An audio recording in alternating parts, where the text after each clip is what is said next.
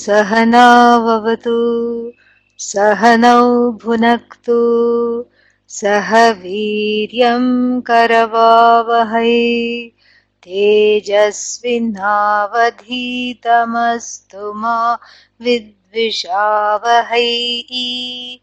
ॐ शान्ति शान्ति शान्तिः। One question got overlooked in the earlier class, and I will address that before we proceed. And that was something to do with animals. Yeah, animals have karma. In fact, animals don't gather karma. They have already gathered it in a human life, because instead of behaving like a human being, they behaved like an animal. They were beastly, and then Bhagavan perhaps gave that karma phala of animal life. So as an animal, one doesn't gather, the jiva doesn't gather karma because the animal doesn't have free will. So you only accrue the results of action when the action is backed by intentionality. That is when you accrue the results of action. If there is no intentionality, then there is, if one is programmed, you cannot have karma. So the animal life is a little respite, from agency and free will, but you don't gather karma. But before one starts becoming jubilant, there is a caveat, because you can't even earn punya. You can't earn good karma. You can't earn bad karma, that's right, but you can't earn good karma. You can't get moksha. You can't study. You cannot, because moksha is through knowledge. It being an already gained, freedom. The freedom that's already gained has to be understood. And although I'm told that a lot of pets take the online classes, they are sitting there because you are sitting there, okay? Yeah. If you got up and left, they are not going to come and sit and say, please, tell me, my spelling is not D-O-G, it is G-O-D. They're not going to come and say and assimilate this knowledge. They don't need this knowledge because they don't have a complex centered on the self like the human jiva does. They don't have a complex centered on the self, and they don't need this knowledge, and then they don't, and also even if they, let's say, were to sit and listen to the class, they will not understand anything because the mind is not given for that. So that, that is, it's not an irrelevant question. It's a very, very relevant question, because of the fact that it segues into our discussion of the importance of human life for spiritual growth. Yeah. So that's why it is very, very, that's why it's very, very pertinent. And so the animal life is just a little, respite from agency and from, accruing karma, but it is what is called bhoga sharira, where the old karma is, worn out using that particular, body of that particular jiva in the form of cat, dog, starfish, etc. Very unique karmas are there. Jellyfish, maybe one has transparency issues, so next life jellyfish. I'm just joking, but anyhow. So this is, this is something which we have to. This is why the human life becomes extremely important for this pursuit, and it is something that must not be wasted, and while no occupation is really a waste, it is a waste only if one doesn't understand why I'm doing something. if you're doing, you can do a lot of things. You can do a lot of things. But if moksha is kept in view, then whatever you do, helps you grow to gain this knowledge. So everything that you do, you can use for self growth, as the Bhagavad Gita puts it very eloquently. Yoginaha karma kurvanti sangam tyaktva atma shuddhaye. Now this segues very nicely into our topic now. So where is the agency? We asked that question in the earlier class. In yesterday's class, we asked the question, where is this thing called agency? Where is it located? Because if I'm not calling the shots in terms of the results of action, and I'm not really speaking even the author of action, Bhagavan is the author of action, Bhagavan is the recipient, or Bhagavan is the giver of the result of action. I'm merely the instrument of action and I'm merely the recipient. Then the question arises, so what is the point of acting? Why should I do anything at all? Why not just sit quietly? Well, the Bhagavad Gita has news for you. Bhagavad Gita says two things. One is that nahi kaschit kshanam api jatu tishthatya karma krit. You cannot sit quietly even for a second. Endowed as you are with karmendriyas, organs of action, endowed as you are with the mind, and then what powers both the sense organs and the organs of action? Unfulfilled and unfulfillable desires that are there, waiting to be fulfilled, waiting to fructify, waiting to, they terrorize the person, and they don't let you sit still. And still, suppose you are able to discipline outwardly the organs of action and, tie the legs into a lotus position and tie up the hands into some kind of a meditational mudra, and then try to sit like that, tie it up with a mala and sit like that. Then, then Bhagavan says one more thing. Bhagavan starts to call this kind of a jiva names. He says, he says, mithyacharah sa uchyate. The one who outwardly appears to just have to be able to kind of exercise some kind of a control over the body and the mind, and just sits like that, and then but really the mind is a tsunami inside, and the organs are really waiting to just run and waiting to be set free, but the person just supposed to be sitting still. Such a person is called mithyachara. Mithyachara here doesn't mean mithya. Here it means someone who is a sham, a pretender, an imposter. This is so really speaking, the feeling, why should I act if all my if I'm not in charge of the actions, and if I don't get what I want, why should I act? This is a tantrum. This is this is not logical. Because really speaking, even if you say I'm going to simply sit, simply sitting is an action. I'm going to not choose because choices are very hard. Not choosing is a choice. So really speaking, you can't do that. That's not an option. So endowed as one is with the body, mind, sense complex, it is ripe for action. It is there for action. And so the question is, where is my agency best directed? Where is it best directed? Where can I best be of use for my own growth? This is really what it ultimately comes down to.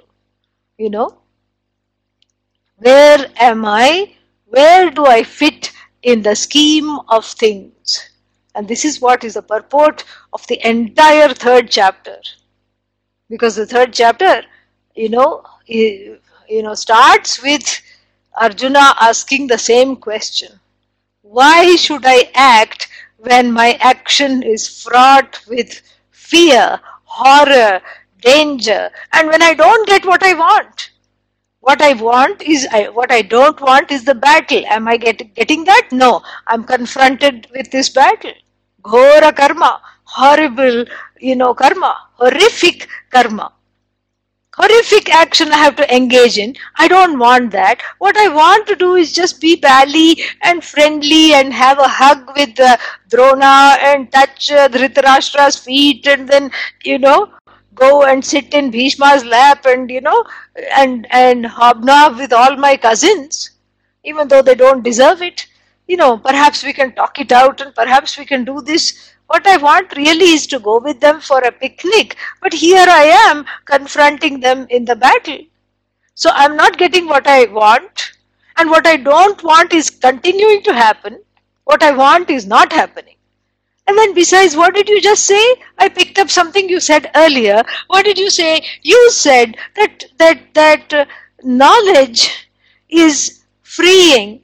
Self-knowledge is what frees you from being identified as an actor and being wedded relentlessly to action and trying to control the shots and everything. Knowledge is what frees you from the notion of doership.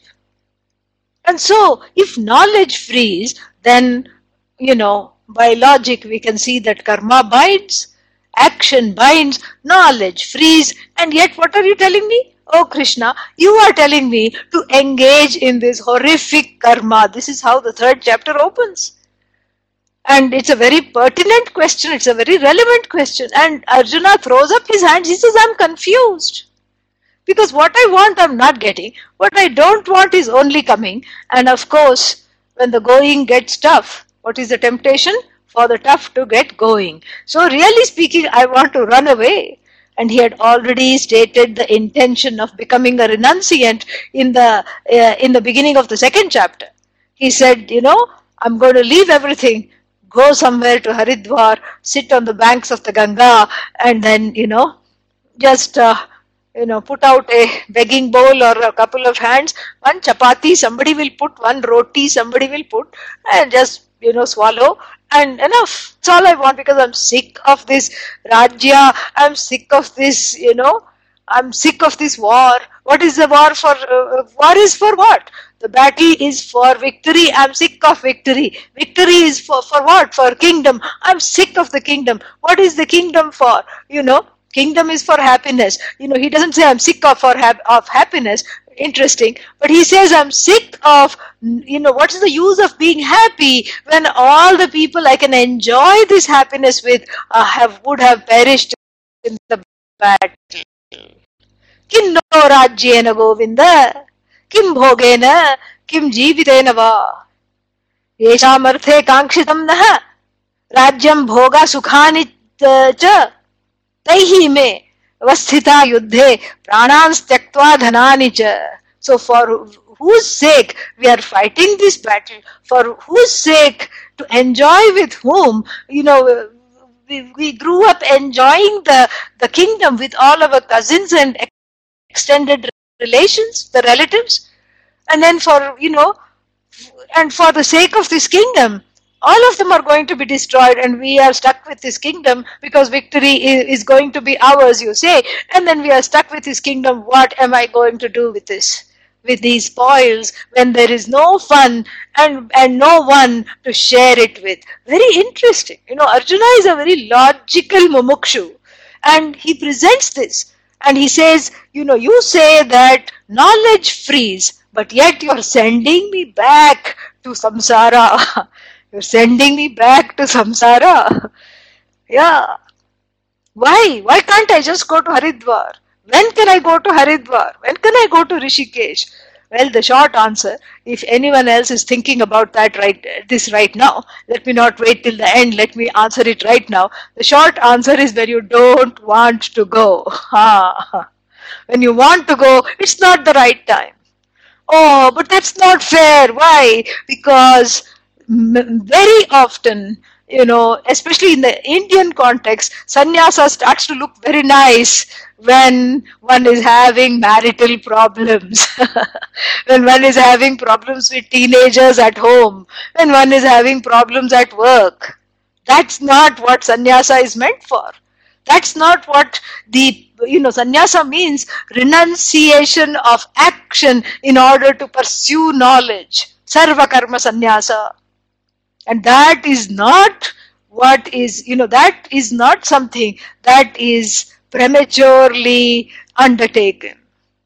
Because if the growth is not there, then, sannyasa becomes a very big liability. Sannyasastu mahabaho dukkham aptum ayogatah yoga yukto munir brahma nachirena adhigacchati.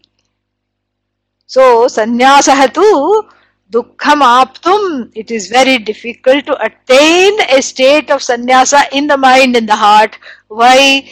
Ayogatah, not equipped with this maxim, with understanding this maxim. What is the maxim? Karmani eva adhikarahate ma phaleshu kadachana. Not understanding and assimilating this sufficiently leads one to be a sannyasi only in name, perhaps in fame, but not really, not really abiding in what it means. So it is dukkham aptum, difficult to gain internally. Why? Because ayogatah. Ayogatah means without karma yoga. Without yoga, for the one who doesn't have yoga, it is very difficult. But equipped with this understanding that Bhagavan is the doer and Bhagavan is the giver of the recipient of action, I'm just an instrument. Then what happens? Then yoga yuktaha, endowed with this yoga, munihi, this being who has, through this emotional maturity has become a contemplative being. For such a being, nachirena, not too long hence, adhigacchati, gains what? An inner sannyasa, an inner renunciation and tranquility. This is what is the whole thing. And so the third chapter, gives us a certain kind of a blueprint to follow towards this, non-doership, towards not internalizing this notion that I am an actor, and towards practicing this karma yoga that was taught in the last chapter, that you have a say only over the action, not over the results. So don't be the author of action. Do not. Karma phala hetuhu. Hetuhu means the cause. Don't be the cause of karma phala. Don't be the cause of action. Because that will lead you to misery. Because you don't really control anything. And so really speaking, first, one dismisses the agency. You dismiss the agent. The ahankara is shaken up so much in the course of these, discussions, is that the ahankara is shaken up nicely and told, you are not the author of action. You are not the author of the results of action. You are just an instrument. And the ahankara is now frightened. What should I do? Where should I go? Ahankara means the ego. The I notion is very frightened. And then after the agency, the notion of doership is dismissed for the ahankara, for the being, for the one who is, the jiva who is inhabiting this body-mind complex. When the doership is dismissed, then the doership is brought in, a proper doership is brought in through the back door. Because otherwise, if you dismiss doership early, then the person who is not ready, what will happen? Then every person who is given to thievery, who is given to all kinds of defrauding people, cheating people, making off with their possessions, will have a very unique defense. What will they say? I am not liable, I am not accountable for this because I am a karta, I am not an actor, I didn't do this. That is dissociation, you know. And so therefore, this, so you cannot give up doership. So what do you give up? You give up the notion that you are a doer while still being engaged in action. This is what the whole thing is. And we are going to really delineate it point by point. People like that, they have told me, because they want to, they want to take home something from the retreat. That's what it is. They want some practical tips. So hopefully we'll get some. And if we don't, you can ask for them at the end of the class if something is not clear. So the doership is dismissed for the Atma. And then what to do with yourself, because you cannot sit and say I am a non-doer, and you can't just simply sit. Not an option, because the mind is doing Bharatanatyam dance. It's doing an ancient Indian dance, in the head, and is making the body restless. So what is it dancing? It's the dance of desire. It's the dance of all kinds of unfulfilled and unfulfillable desires dancing in the mind, in the head, in the intellect, and forcing, the person to do something to fulfill those desires. This is what the third chapter is famous for, Raga Dvesha psychology. The psychology of raga, strong preferences, and dvesha, strong prejudices, whose home is from before, early childhood or previous lives, whatever it is. All these desires one has been carrying faithfully life after life after life, and one has an addictive, obsession to fulfilling those desires. Desires fulfilled, I'm happy, and desire unfulfilled, I'm sad. This seems simple, so what should I do? I should go about fulfilling the desires. Keep making lists, starting with bucket list. What all you want to do. It will just remain as a list, that's all. It will remain as a list because, it's not easy to fulfill, because your own karma, your own wrong results of wrong actions from this life or other lives keep coming in the way of fulfilling those desires. In addition to all other hidden variables. So what to do here? There is a very clean blueprint in the third chapter. It says pray. Devan bhavayatanena te devaha bhavayantu vaha parasparam bhavayantah shreyah param avapsyatha ishtan bhogan hi vo devaha dasyante yajna bhavitaha tairdattana pradayebhyah yo bhunkte stena eva saha यज्ञशिष्टासिनः सन्तः मुच्यन्ते सर्वकिल्बिषैः भुञ्जते ते त्वघं पापाः ये पचन्ति आत्मकारणात्. So these three verses, really talk about a cosmic flow. There is a flow, and that flow, the name for that flow is Bhagavan. So when somebody says, there is a saying, go with the flow, that means go with Bhagavan's flow. There is already a flow. It is perceptible. It is tangible. We cannot say, I don't know what to do, because it's very clear. I don't know what not to do is also very clear. This is the voice of Bhagavan, in this body, mind, sense complex. The voice of Bhagavan is very clear, what you should do, what you should not do. This is what is the voice of Dharma. Dharma is the manifestation of Bhagavan with the loudspeaker within. Yeah. And this dharma constantly comes in loggerheads, what I should be doing, plus, versus what I want to be doing. It comes at loggerheads with the desires. What kind of desires? Binding desires. We are not talking of ending desires. We are talking of ending the hold of desires.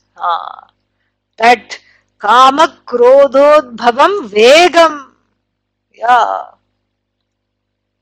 Shaknoti ihaiva yas sodhum prak sharira vimokshanat kama krodhodbhavam vegam sa buddhiman sa sukhi naraha. That person is prudent, wise, and that person is the happy person. Who shaknoti, the one who is able to, the one who is capable of, ihaiva prak sharira vimokshanat, before the dropping of this body, in this life itself, not somewhere in some afterlife, in this life itself, is able to drop what? Kama krodha udbhavam vegam. Those desires that exercise vega. Vega means pressure. Yes. So the one who is prudent is the one, and a happy person is the one who is able to drop strong preferences and strong prejudices, and while being embodied in this life. Those strong preferences and prejudices, something that makes you feel like I can't live without this, that itself, there itself is a problem. There itself is a problem, because there is a certain pull there. And that becomes the inner battlefield with the desires marching as soldiers and, and fighting with the soldiers, the dharma soldiers of what to do, what is the correct thing to do, etc. That is the inner battlefield which the Bhagavad Gita symbolizes so beautifully. That is where the conflict is. And that's why the third chapter ends on a beautiful note. Bhagavan says, forget the enemy outside, jahi shatrum mahabaho kama rupam durasadam. Conquer the enemy within. Conquer the enemy in the form of these, what is that, binding and intractable desires. Conquer those desires, vanquish them first, and that is when half the battle is already won. This is what the whole thing is. Half the battle is won. And what is the basic desire? The basic desire, of course, we have discussed earlier, is for sukha, happiness, etc. But really speaking, the basic desire is to be wanted. That is the basic desire. I want to be needed, I want to belong, I want to be wanted. And then, and after that is all just, various ways in which I want to be, wanted, needed and desired. And I want to be important. I want to be a srestha. That is the basic desire. And in each person from different country, different continent, different gender, the desire undergoes some kind of a little cosmetic change. A little costume it wears, a different costume. But really speaking, that is the desire. I want to be needed, I want to be loved, I want to be wanted. That itself, comes from, I told you, not the present situation, but mummy, daddy, authority issues. Yeah. This is all from the past. Because the child is not able to or not capable of understanding, the concept of time. So if the mother says, I'll be back in 5 minutes, it doesn't know 5 minutes. 5 minutes seem like, the whole lifetime. It feels I have been abandoned. She's gone. This is the one who I rely on for food, for everything, for entertainment, for love, and for warmth. And she has left.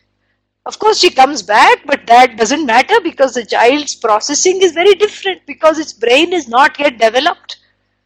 Same thing, father one day says, I love you, another day, is unavailable, third day packs up and leaves.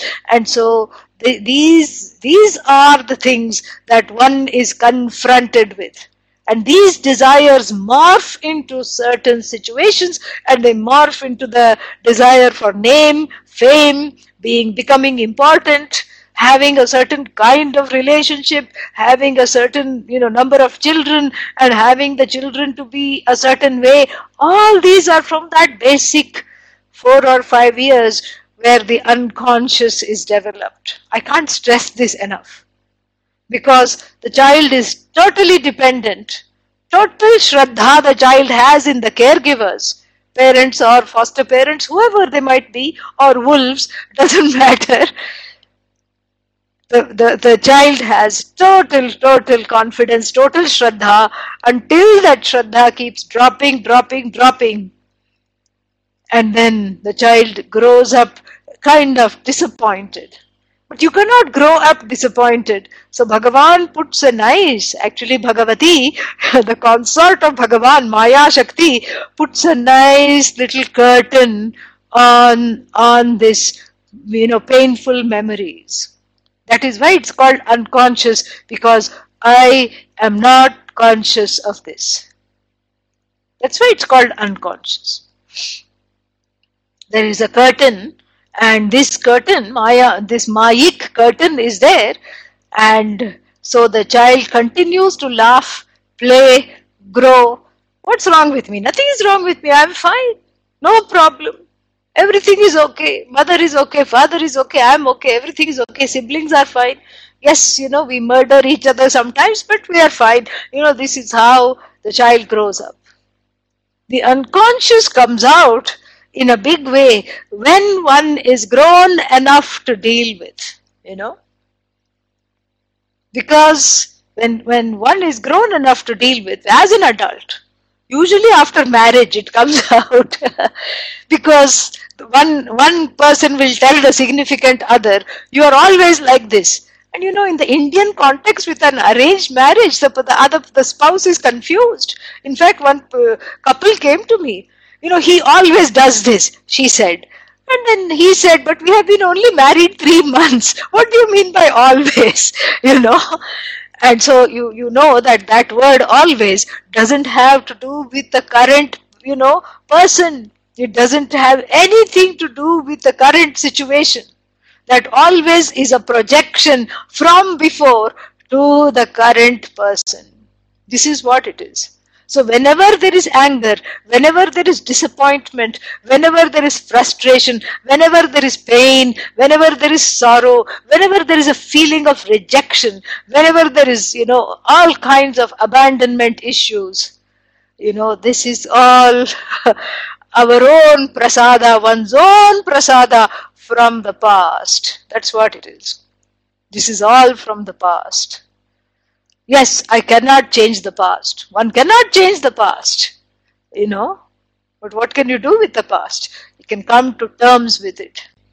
And this is where the growth lies. This is where one can stop looking for a srestha to come and, what is that? Pick one up and take one somewhere and, and for this sense of belonging, for this sense of role model, and for someone to just, take care of me. All those feelings, whatever are there, they are there because the unconscious is crying for attention.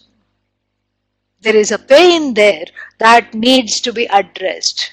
And even though sometimes people tell me, I don't know, you keep talking about the unconscious. I have not found it at all. You have found it. Think about the times you were disappointed. Think about the times you were angry. Think about the times you were frustrated. And you thought you were frustrated because of the current situation. But the frustration usually happens. The current situation is just a nimitta, is an excuse to bring up the gamut of the past. And so the past has to be made into a repast. Yeah. What is repast? Not the rehashing of the past. No. Repast means a delicious dinner. You just, make short shrift of it. That's what it is. So the past is clouding over the present, threatening to swallow up all the goals, ambitions, and righteous desires, because these desires are not wrong. These kinds of desires are wrong because wrong means they hold a person down. Otherwise, without desire, Adi Shankara would not have written Bhashya for so many Upanishads. Without desire, Pujya Swamiji would not have taught so many classes, so many courses. Without the desire, there would be no Atma Bodha, Tattva Bodha, all these Vedantic works, Bodhasara,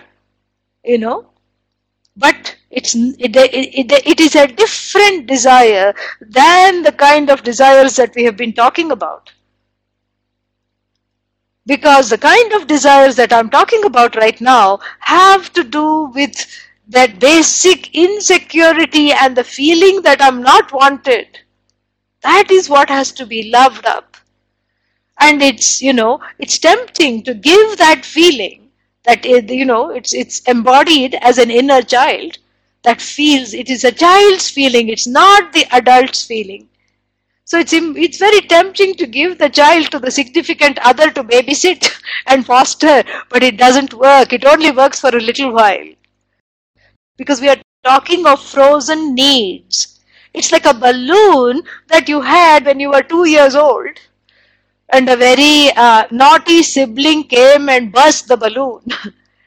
And you were not able to overcome that sorrow, that pain, that feeling like I never get what I want, and whenever I get something, it is taken away.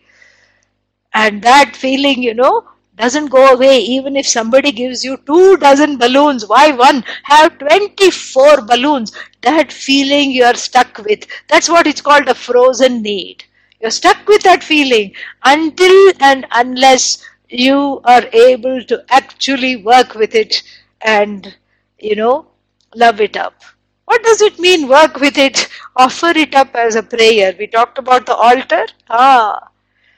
And see this as a manifestation of the infallible. Even my unconscious is the manifestation of Bhagavan. So you take it. I'm giving it back to you. Tera tujhko arpan. This is a Hindi phrase, Yeah. So whatever you have given me, that only I can give back to you because everything belongs to you anyway. Take it. Help me overcome this. That should be the prayer of every mumukshu. Help me overcome this need. First you own up the need rather than putting it on the other person. And secondly, you work with it, you offer it up for prayer. And other things works also. Yoga works, therapy definitely works. All these things, writing it out works, talking it out works. All these things we deploy, these ways of dealing with it, so that we are not trying to get rid of it. We are trying to integrate this sad little crying baby. Because who wants a crying baby? You just don't want to deal with it. Why? Because, it is painful. It's painful to deal with that inner crying baby. But it has to be soothed. And the only way to do it is for you to be the srestha that it wants. It wants a srestha. Be the srestha that it wants. Be the exalted, important person in its life, in the inner child's life. You do that and you see that immediately there will be a shift. Sometimes there will be a little relapse in the beginning, because in the beginning what will happen is, the child and the adult starts counseling the child, and the child starts to first be a little suspicious, and then the adult persists and the child starts to listen, the inner child I'm talking about. And then what happens? And then the adult, when it gets too painful, the adult starts to identify with the child, and there is no more counselor. There is no more srestha. Srestha has become, has become the inner child. That's when you have to uddharet atmana atmanam. Uddharet atmana atmanam. Na atmanam avasadayet. Atmaiva hi atmano ripuhu. Atmaiva hi atmano bandhuhu. Atmaiva ripuhu atmanah. So that is the time to lift yourself up with the help of the Shastras, with the help of Bhagavan's grace, with the help of everything that you have learned, not to sink. When that sinking feeling comes, you know that this identification has taken place. So you have to lift yourself up and continue as an adult, even though there is a relapse. But what do you mean continue as an adult? And this is where the third chapter is very beautiful, because it says that this whole world, this whole jagat, this universe, starting with your own body, is not purposeless. In other words, it's not unwanted. Huh? So, how can you think of yourself as a reject? How can you think of yourself as an abandoned being? How can you think of yourself as not fitting, not belonging? Because we have already discussed that everything that is here is infallible. It's the infallible touch of Bhagavan. So too this body is an infallible manifestation of Bhagavan. If you were not needed, why are you here? If you were not wanted, why do you have a body? And so that is what we have to see. So this is so here we are now. We are going point by point, and I want to alert people that I will be going a little bit over, because I don't want to rush through this. You can blame me because I spent some time chatting in the beginning. So I'll just take a little more time today since it's the last class. So so the first point is to see that I'm not an accident. And sometimes the parents will say this, especially in India, it's very funny. People will say, oh, we didn't want a second child, but anyhow, here this one has come along. without thinking of, how that person might feel. But still, this is, that's not an accident. Even though the parents say that, that's not an accident. Nobody is an accident. Nothing is an accident. Even a roadside accident is not an accident according to the Vedantic view. It's just two cars want to occupy the same place at the same time. That's how it is. It's not an accident. It is the infallible manifestation of Bhagavan, and your body, mind, sense complex is an infallible manifestation of Bhagavan, and what presides over this body, mind, sense complex is an infallible manifestation of Bhagavan, and the ego, the ahankara that is owning up the body, mind, sense complex is an infallible manifestation of Bhagavan. And my desires, the in full and otherwise infallible manifestation of Bhagavan. And my feelings are also valid, infallible manifestation of Bhagavan in the form of the whole gamut of the psychological order, that given this kind of a childhood, given these circumstances, this person will feel abandoned in this way. Infallible manifestation of Bhagavan. So how come your life is not purposeless? How can you say my life doesn't have meaning? It has meaning. It has purpose. It has meaning and purpose. I was once in Colorado, and I met this boy who has passed since, a small boy, 3 years old. And wordlessly, these young parents put him in my lap. And all he did was have his eyes closed. He could not do anything. He could not even lift up his head. He could not talk. He could not walk. He just, sometimes they gave a little milk, he drank. Sometimes he choked, so they fed him with a stomach tube once, sometimes. And that's all he did, was just lie there, This was in Colorado when I had gone. And young parents, they had tears streaming down their, 2 or 3 year old boy. And they just put him in my lap. And they had tears streaming down because they had tried everything. The doctors did not know, what had happened. He was fine until he was 6 months old, laughing, playing like, a normal baby. And some disability, some terrible disability. Nobody knows what happened. And he was just, there. And they were just, the mother was beside herself, the father was beside himself, and they said, what is this? Why does he still, and sometimes he used to be in pain, so you could see his face was contorted, and that would send the mother into a tizzy because she couldn't handle the baby being in so much pain. And they didn't know where it was hurting, they didn't know what was happening, and all they could do was hold him. He could not hear, I forgot to tell you this, he could not see, and we don't know whether he could taste. None of the senses were working. No karmendriya was working, no jnanendriya was working, nothing was working. Was that boy purposeless? No. In fact, the more I talked to them, the more stories came out about how they got married. It was some kind of it was almost like out of some novel, because they belonged to two families who were very, upset with one another for many generations. It sounded like a Hindi movie plot.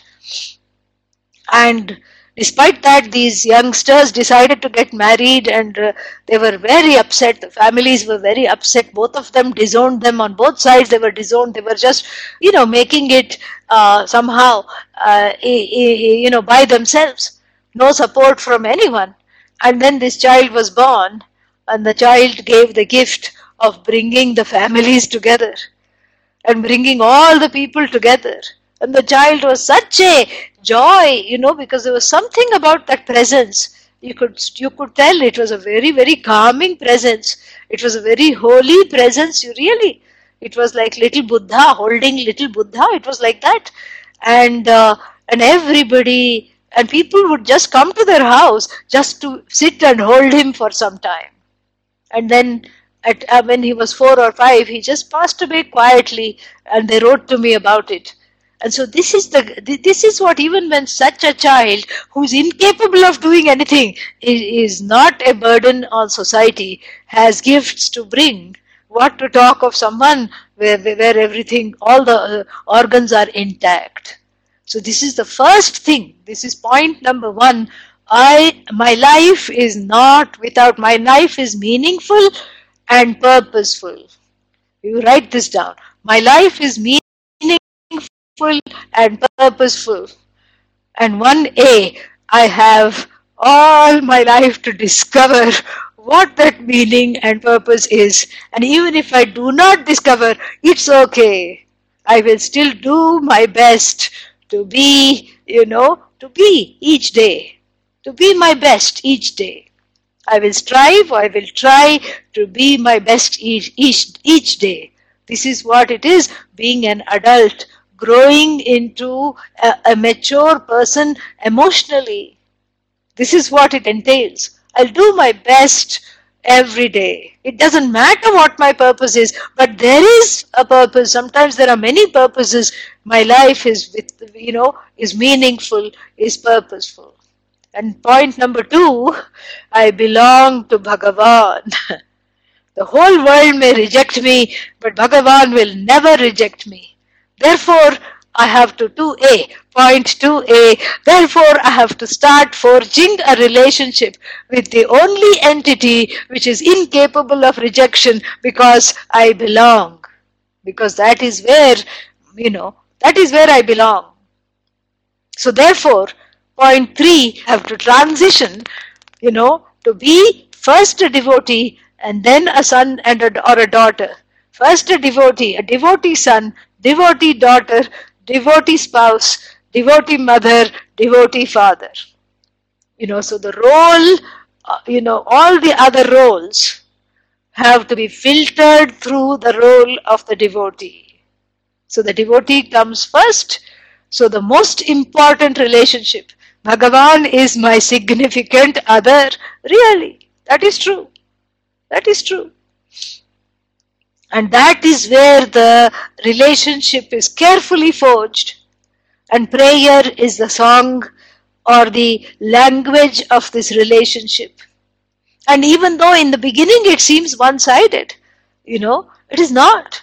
Because you see your own intentionality and your prayers affecting the lives of others and of yourself as well. Things happen. Things do happen. And sometimes you say, I wish I could have some, ice cream. And suddenly you get ice cream, somebody brings it to you. How did that happen? Your wish, traveled and allowed that ice cream to come. Really. It's the power of that sankalpa shakti. It is the power of that intention. Things happen. And sometimes you say, I wonder what this person is doing. You think of a friend you haven't seen in a while. And I've not been in touch with them. Maybe I should write them an email or something or call them. But you don't do anything about it. And the very next day, the person calls or better still shows up at the door. And then you say, oh my God, I was just thinking of you yesterday. Accident? No. Incident? Yes. Incidentally. So know that thoughts have power. Your thoughts are powerful. Your thoughts, especially coming from the intention of, what is that called? When thoughts come from binding desires, they are not so powerful as thoughts that are freed of the binding desires. That is something to remember. Because the thoughts coming from the pressure to fulfill the binding desires, become very subjective, and they don't have the power. They don't have that kriya shakti. That ichha shakti is without kriya shakti, without the power to manifest. It doesn't have that power of manifestation, and so the thoughts have power. And when we were small, our elders would tell us, be careful what you think all the time. Don't go down this road of just sort of, self-flagellating thoughts, beating yourself up all the time. Don't do that, because, you have, there are little angels and gods, not gods, devatas, that are keeping on saying tathastu, tathastu, tathastu. Their name is tathastu devatas. Tathastu means so be it, so be it. There are little devatas that are flying around and they keep saying so be it, so be it. In other words, if yad bhavitam tad bhavati, that didn't help. Let's try it in English. So, in other words, whatever you conjure, whatever is the mental makeup of the person, they will see the same thing everywhere. So if one is feeling abandoned all the time, one is setting oneself up for abandonment at every interaction. At every road corner, one sees abandonment because one is wearing the glasses of abandonment. This is what it means. And so, therefore, this prayerfulness and, and allowing oneself to pray and allowing, oneself to forge a connection with Bhagavan becomes very, very important. And then the next point, I forget which one it is, whatever it is, the next one has to do with, letting go, or at best, working with ragas and dveshas, the strong preferences and prejudices. How does one do that? Offer it up at the altar. Just say, I have given this to you, and if you see fit, do it. Otherwise, it's all right. It is no longer my desire. I have given it to you. Free me of this desire. This can be constantly said and constantly intended.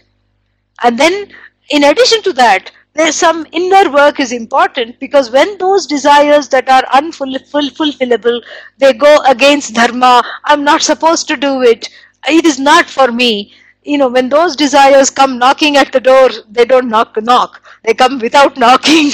they use a battering ram and force their way into the psyche, and they create pressure to be fulfilled. Get up and do something else. Change the channel, change what you're doing.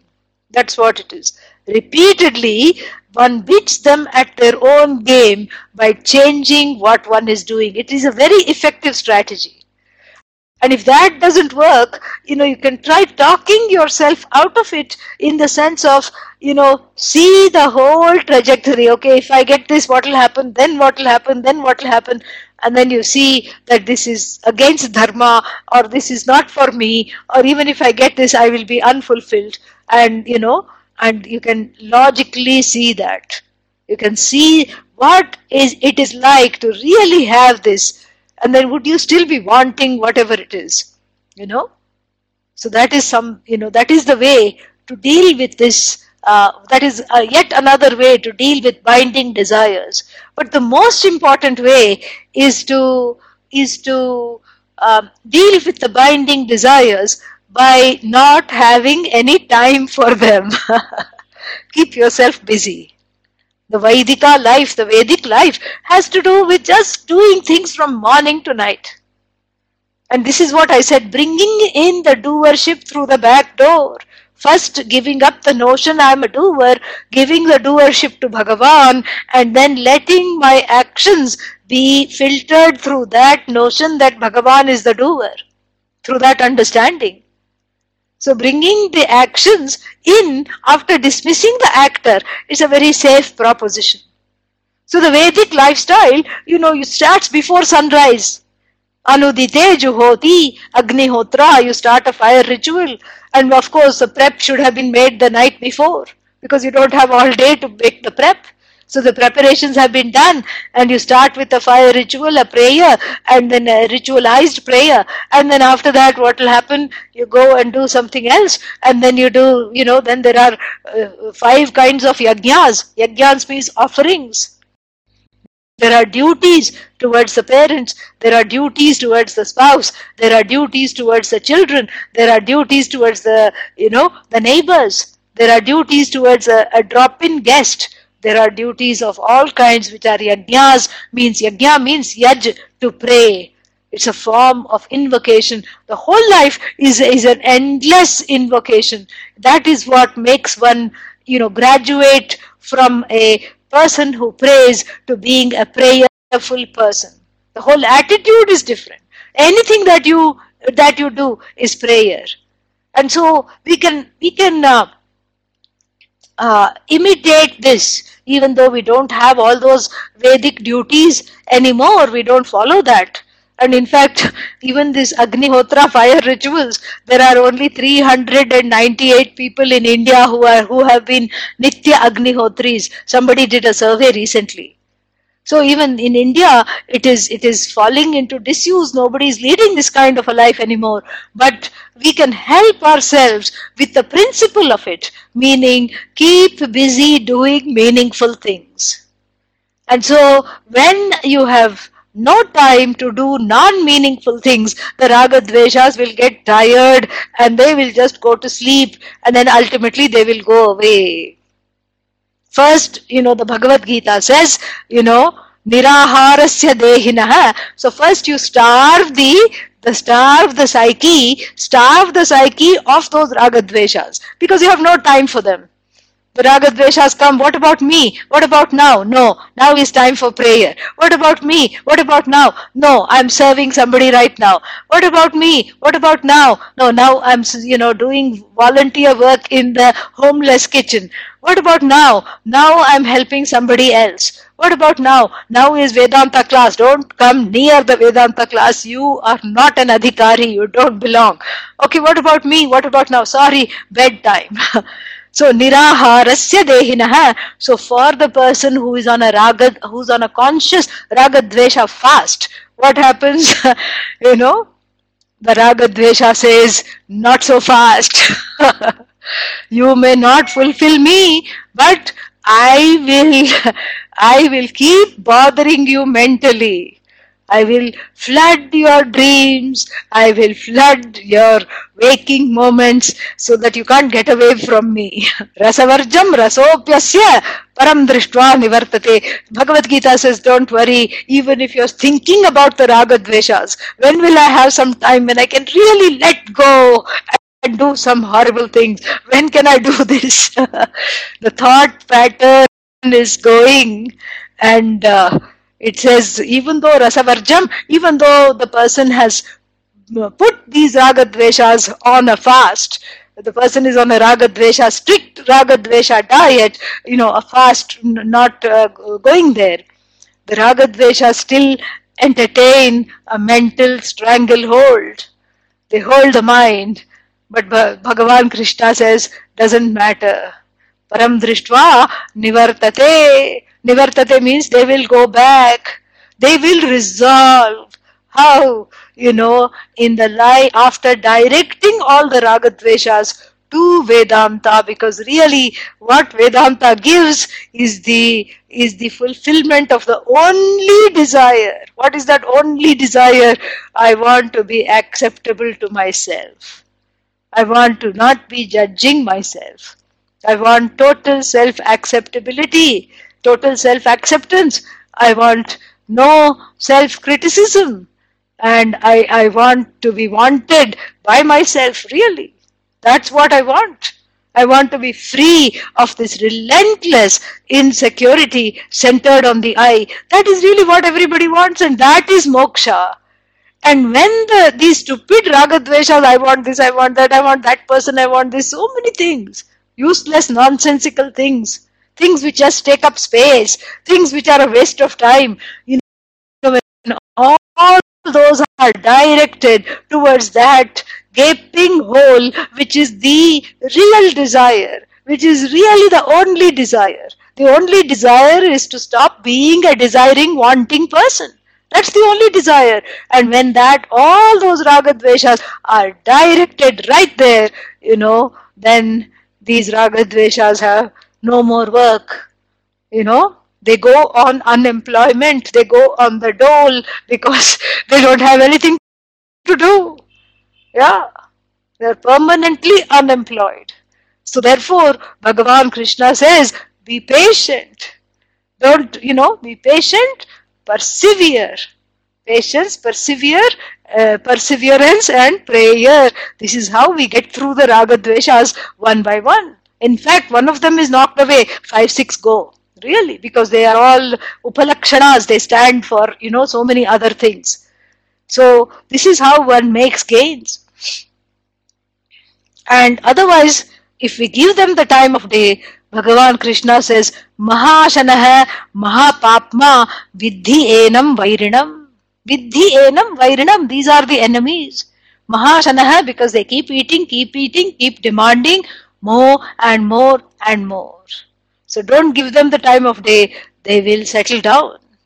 Next point, know that you have a sphere of influence. Know that people are watching you. And I don't mean to say it in a bad way, like, oh, you are being surveilled. No. Know that people are looking up to you. No, but nobody looks up to me. In fact, I myself look down upon myself. So how can somebody look up to me? You don't know that. People look up to you. And in fact, even if they don't know you, they see you walking on the street, they see you entering a cafe, and how you interact with the patrons there, and how you interact with the cashier. They might be just watching, and they might be inspired. Something might inspire them. It may just make their day. This is how one grows into the srestha. So never forget that. Never forget that actually you have a sphere of influence. Even if all that you're doing is interacting with your cat, you still have a sphere of influence. Because unbeknownst to you, somebody is deriving some inspiration somewhere. Somebody is, seeing some purpose out of your existence and your interaction. So Bhagavan says, move from that standpoint, knowing that even a small little action makes a big difference. Like the little chipmunk in Rama's time, there was a bridge going to be built from Rameshwaram to Jaffna, from India to Sri Lanka. There was a bridge going to be built, Rama Setu. And all the Vanaras and the bears and all these monkey type humanoids, they all brought these big boulders. They were big and strong, and they plonked them into the sea, and then they just felt very good that they had contributed a lot. And then what? And then this little chipmunk thought, I too want to carry something. I too want to help Rama find Goddess Sita. I want to help Lord Rama and the army to march on this. What can I do? So it could only hold a few pebbles in its mouth, and it just filled up the little places between where the two stones were there. And then it was sitting there feeling very dejected. It said that, I'm not able to do these big things. It saw everybody carrying these big boulders and feeling very good, and all the chest is out, and feeling very happy with themselves. And it was sitting and crying. Lord Rama came and said, "Why are you sad? Oh little chipmunk squirrel, why are you sad?" It said, "Look, all these bears and these monkeys, they are carrying these big things, and I can just carry a few pebbles and sand in my mouth. That's all I can do." And then Lord Rama says, "But look, because of those sand and pebbles, the boulders are being held together. You are so important. What you have done is so important." And so saying, he pet it. And we still say that the 3 lines on the chipmunk's back are the fingerprints of Lord Rama caressing the squirrel and saying that it is very important. So that is the whole understanding, that nothing that you do is small. Even if it is small, it is within the flow. It is important, because even the small thing is important. Pujya Swamiji would always say like this, that there was all this in a big machinery, there was a little screw that had lost its screw, with a human mind, and it had all kinds of fanciful ideas. And it saw the piston going like this, it saw another wheel going like this, it saw the third wheel going clockwise, and it saw all these other things going up and down and doing things. And it said, "I'm just a small little nut and I'm sitting here. I'm not doing anything. I think I should also start moving." I should also start moving. And it started to move and unravel, small little screw. And in fact, it was the screw that was holding the whole blessed machinery in place, and when it unraveled, the whole thing fell apart. So don't underestimate your very presence, your work, your just by being, you are contributing. And what to talk of when you really start contributing, when you really are inspired to contribute in a certain way. Even without that, even without knowing what the meaning in your life is or what may be your purpose, you are still a contributor. So allow that to sink in, and when you allow that to sink in, more spontaneous ways of how to go with the flow and contribute with the flow, will start spuranam, will start to take place, we will be inspired. Spurti means inspiration. You will be inspired. This is what happens, because all changes start with, small things. Alparambham shreyaskaram. Nobody starts big. You have to start small somewhere. It doesn't matter. Harvard University was started in a basement of a house, in a small little room in the basement. And look where it is now. This is how it is. So everything starts small. Doesn't matter if you start small, but you keep at it and know that what you're doing is, is important. You have to see that you're making a difference. And all those noises in the heart, in the head, that keep saying, "I'm no good, I'm nothing, I'm not making a difference," offer it up in prayer repeatedly. And then a day will come that you will grow so big as a result of this, that all the problems become tiny. That is the way to make the problems go away. You become bigger than them, that's all. Then all the problems, all the consternations, all the worries, all the fears, all these chatter, mind chatter it is called. This loop, the vicious cycle of chatter. I'm not this, I'm not that, why this happening to me, what about this, what about that? It'll all just become small because you have outgrown the problems. Yad yadacharati srestha tattadeva itaro janah. So you become a srestha, you become exalted through your own, self-growth. And then you become an inspiration to others. And whatever you decide, whatever sankalpa you make, it becomes a instant hit. It becomes a sensation. Like aim for seva. Pujya Swamiji had the sankalpa, aim for seva, we will do this, And, I was with him then when the whole thing was conjured in his head. So I was able to see how he thought, what he thought. And it started very small. It started with a small talk, a 15-minute talk he gave to 2, 3, people of means in Coimbatore.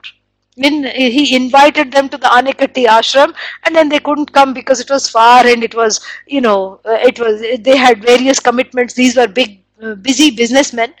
And so he said, okay, you choose a place, I'll come. So in one of their homes it was set up, and just a small little crowd, 4, 5 people, that's all. And he just said, this is what I want to do, and this is what it is, and this is how I see it happening, and I'd like you to be with me. I'd like you to make a start. And all of them just, looked at each other. They said, Swamiji, we are ready to help you. We just, love you and have great respect for you, immense respect for you. But what can we do?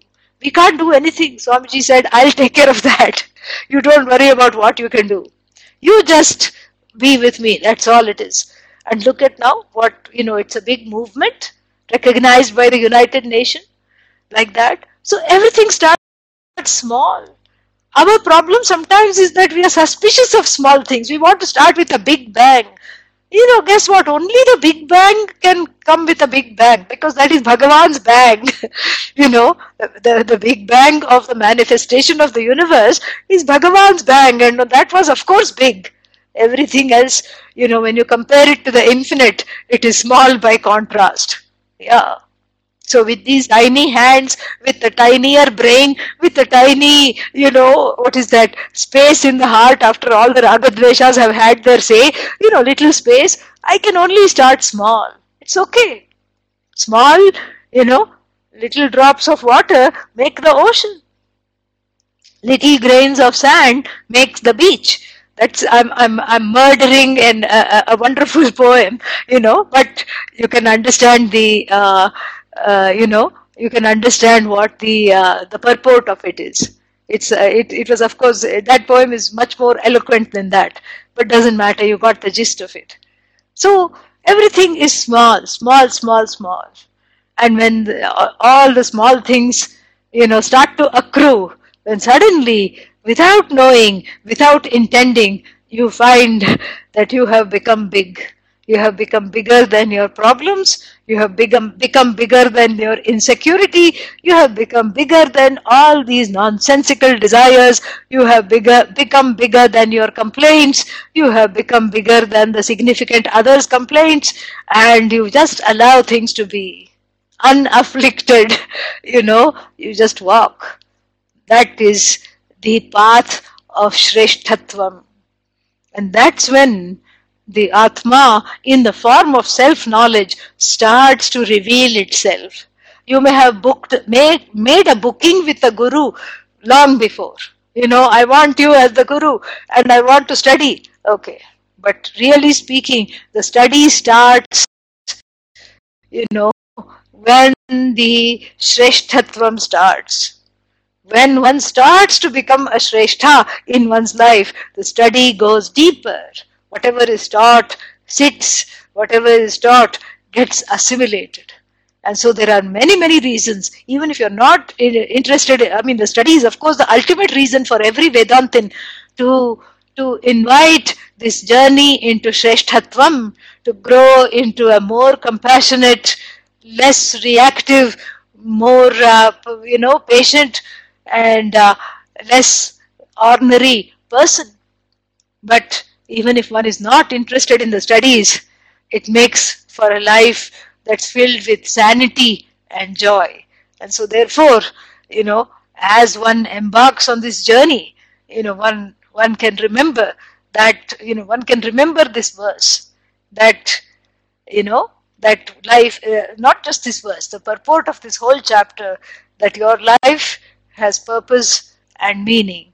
And sometimes others discover the purpose and meaning even before you. So we'll stop here, and if there are any questions, I will, attend to them. And thank you for joining this retreat It was a lot of fun, and it is over so soon. I mean, I thought we had many more classes, but we'll await the next one whenever that is. Om Tat Sat. Om Purnamadah Purnamidam Purnat Purnamudachyate Purnasya Purnamadaya Purnamevavashishyate. Om Shanti Shanti Shanti. Harihi Om Shri Gurubhyo Namaha. Harihi Om.